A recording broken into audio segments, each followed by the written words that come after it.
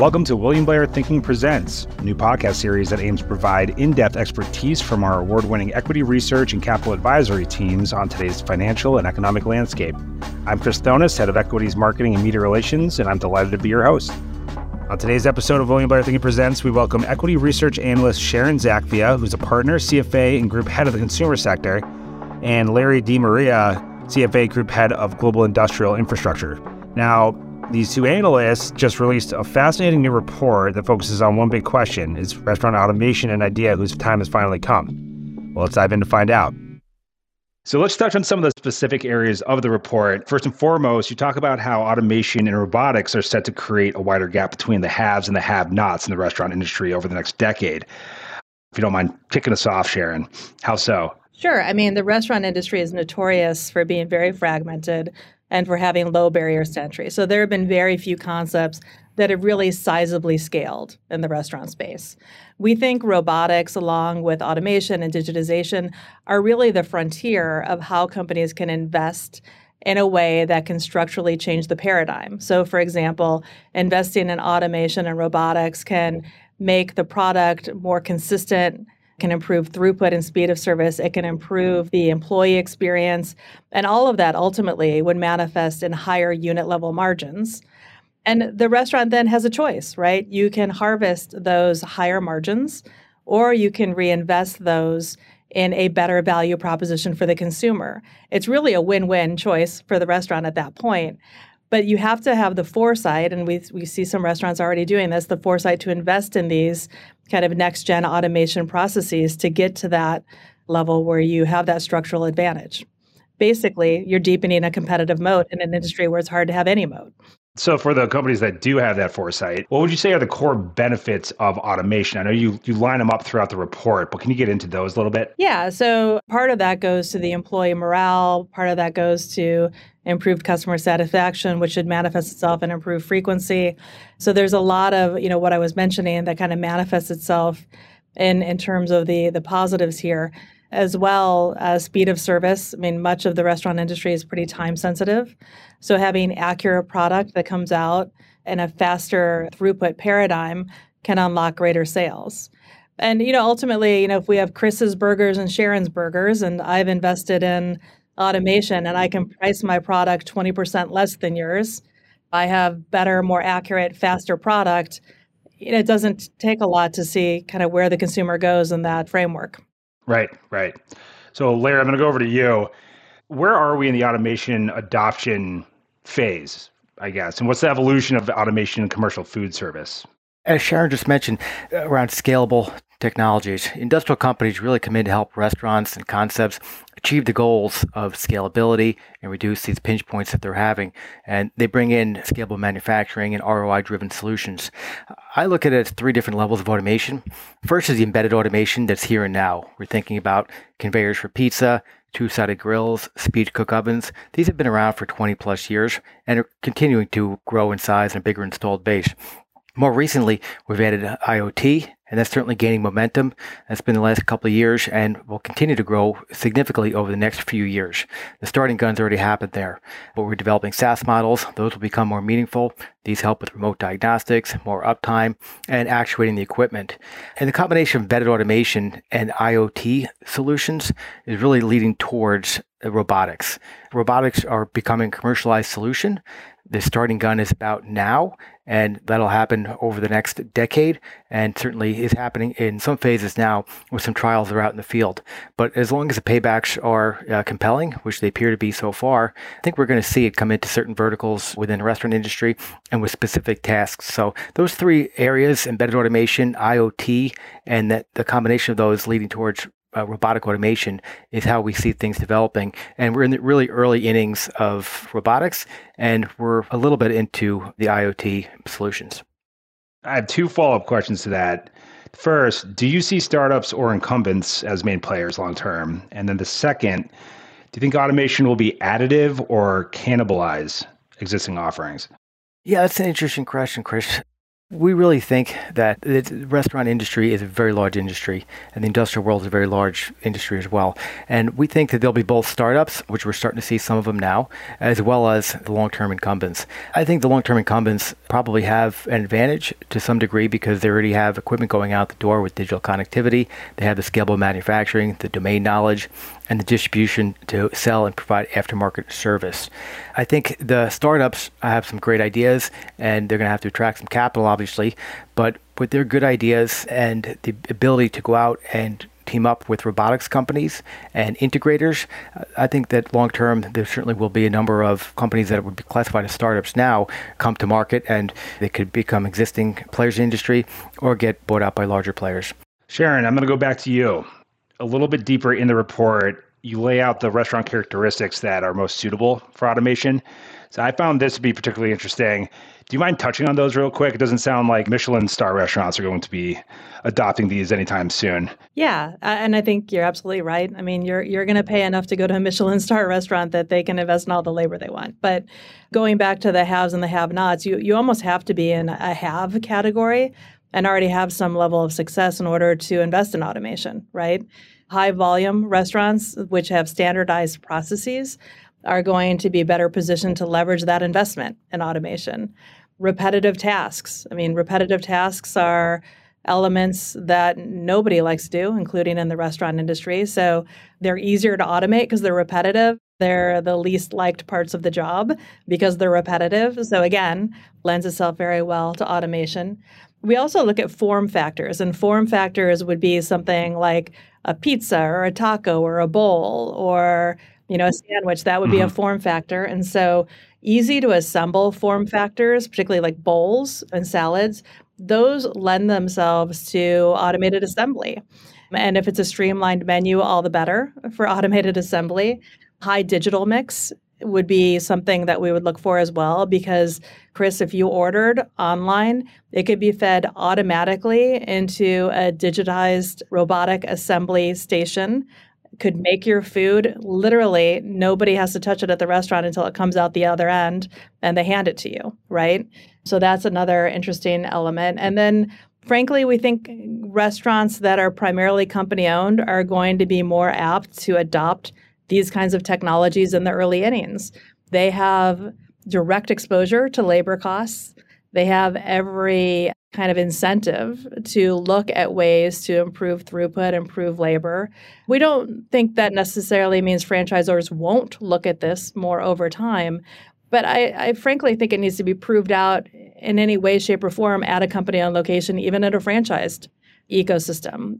Franchisees tend not to want to spend money unless there's a proven ROI on that investment.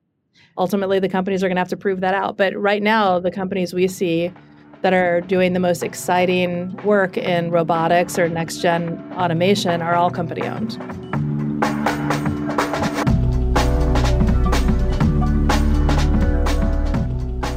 Based on these characteristics, you mapped out a handful of labor-intensive kitchen processes that could prove highly automatable.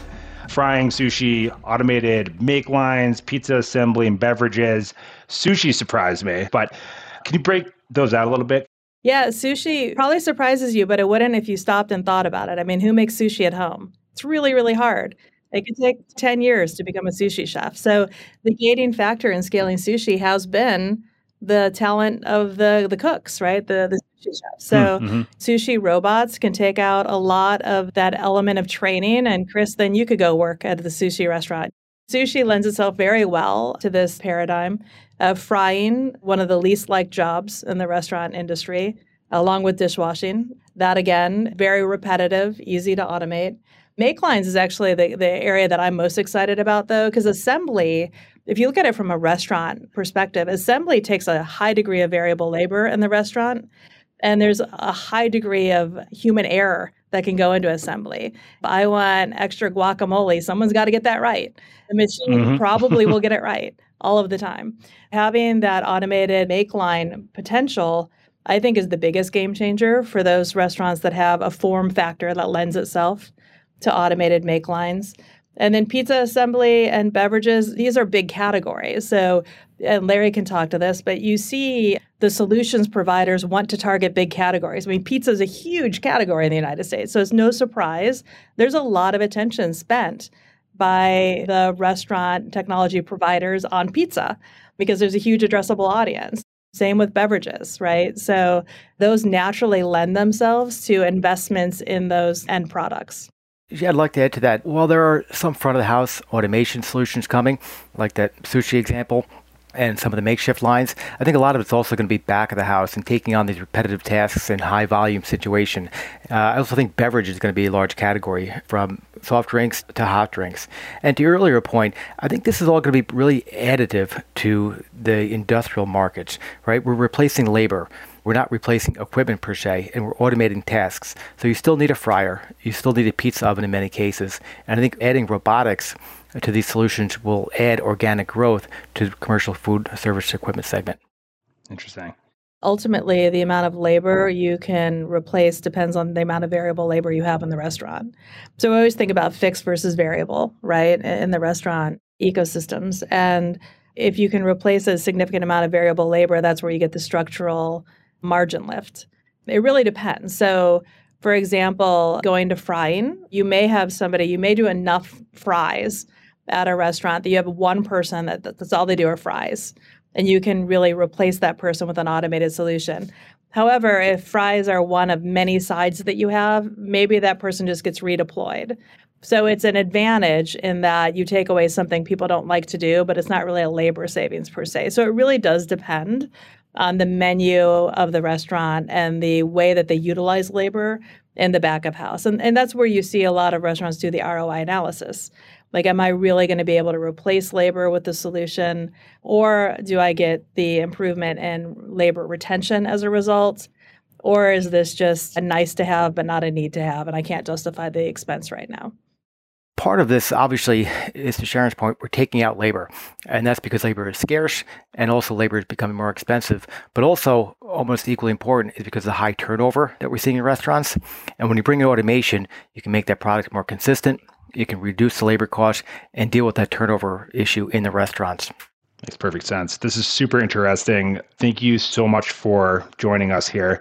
Before we let you go, is there anything else worth touching on regarding restaurant automation? I would just say we're also seeing more bespoke automation. So really large companies are developing their own proprietary systems in some cases, or they're working with startups to create specific solutions to their menus. And that's something that is unique over the past year or two that we haven't seen historically. Again, we've typically seen focus on frying, flipping, or pizza, because those are big categories. So it's interesting to see some more bespoke solutions start to enter the market. I think many times what we see is in the industrial world is a large company is a first mover and they reduce their costs, improve their margins, and they get an advantage. What we see after that is fast followers. That's one of the reasons why we're so optimistic over the long term on this robotics industry really developing, is that we only need a few companies to start moving forward, and then it almost forces adoption with the competition. And we saw that with the embedded automation. Now we're seeing it with IoT, and I think we'll also see it with robotics. Do you have a sense of when that might be? A few years from now? I think IoT and digital business models are really the enabler to robotic automation. As that becomes more and more ubiquitous, and is already starting to be, I mean, all of the equipment essentially going out from these large equipment companies now is connected. And as we have a bigger and bigger installed base of connected equipment, that makes automation and robotics much easier. So I really think over the next 2 years, we'll see commercialization of this. And then over the next 3 to 5 years, we'll see probably more of a mass adoption. I do think it's interesting, though, Larry, because this is also pretty controversial when you talk to restaurant operators. I mean, there are as many yays versus nays, particularly when you talk about next-gen automation or robotics. I think one of the elements that could maybe create a headwind to the fast follower situation, at least in the interim, would be the real margin pressure a lot of restaurants have seen from third-party delivery providers taking 20 to 30% off the top of every order, as well as massive food inflation over the last few years. So that, I think, has created some ceiling on who's really considering structural automation right now, which is why I'm excited that some companies are pursuing this and at a time when many are just not interested. Yeah, I think another fair headwind, Sharon, is that the upfront capital costs can be high. As you mentioned, there's already some margin pressure from the delivery companies, but that'll also bring some new business models, right? I think you're going to have some companies bring selling robotics, and some will bring the leasing of robotics to have let's say, an easier upfront cost that makes it smoother for them to adopt some of this technology over time. I'm going to throw one more curveball. How does AI connect to any of this? And as far as the progression, the quick progression in AI, I feel like automation and AI tend to fall into the same category in some regards. I'm just curious to know, is this an area that you're watching as well? AI is a key component of robotics and automation. I mean, one thing we didn't talk about was the safety factor in the kitchens, right? There are hazardous work zones when we're talking about hot oil and hot ovens, et cetera. But then you start throwing robotics, automation arms, you have to really be prepared. So I think as the robotics that are being put in the kitchens are going to need to have some machine learning and AI, in part for the safety, and in part I think they're also going to learn to become more efficient over time. Thank you very much to both of you for joining. Chris, it was good to catch up. It's been a pleasure working with Sharon, and we're really excited to have this report out there. And thanks very much for having us. For more, head to williamblair.com/thinking, where you can browse our library of white papers, market updates, webinars, and all these other resources designed to provide actionable intelligence for emerging opportunities. If you like what you heard, share and subscribe wherever you get your podcast. We'll see you next show. Copyright 2023, William Blair and Company, LLC. William Blair and Ardox are registered trademarks of William Blair and Company, LLC. As used on this podcast, William Blair refers to William Blair and Company, LLC, William Blair Investment Management, LLC, and affiliates. For more information about William Blair, go to www.williamblair.com. This content is for informational and educational purposes only and not intended as investment advice or recommendation to buy or sell any security. Investment advice and recommendations can be provided only after careful consideration of an investor's objectives, guidelines, and restrictions. The views and opinions expressed are those of the speakers and are subject to change over time as market and other factors evolve.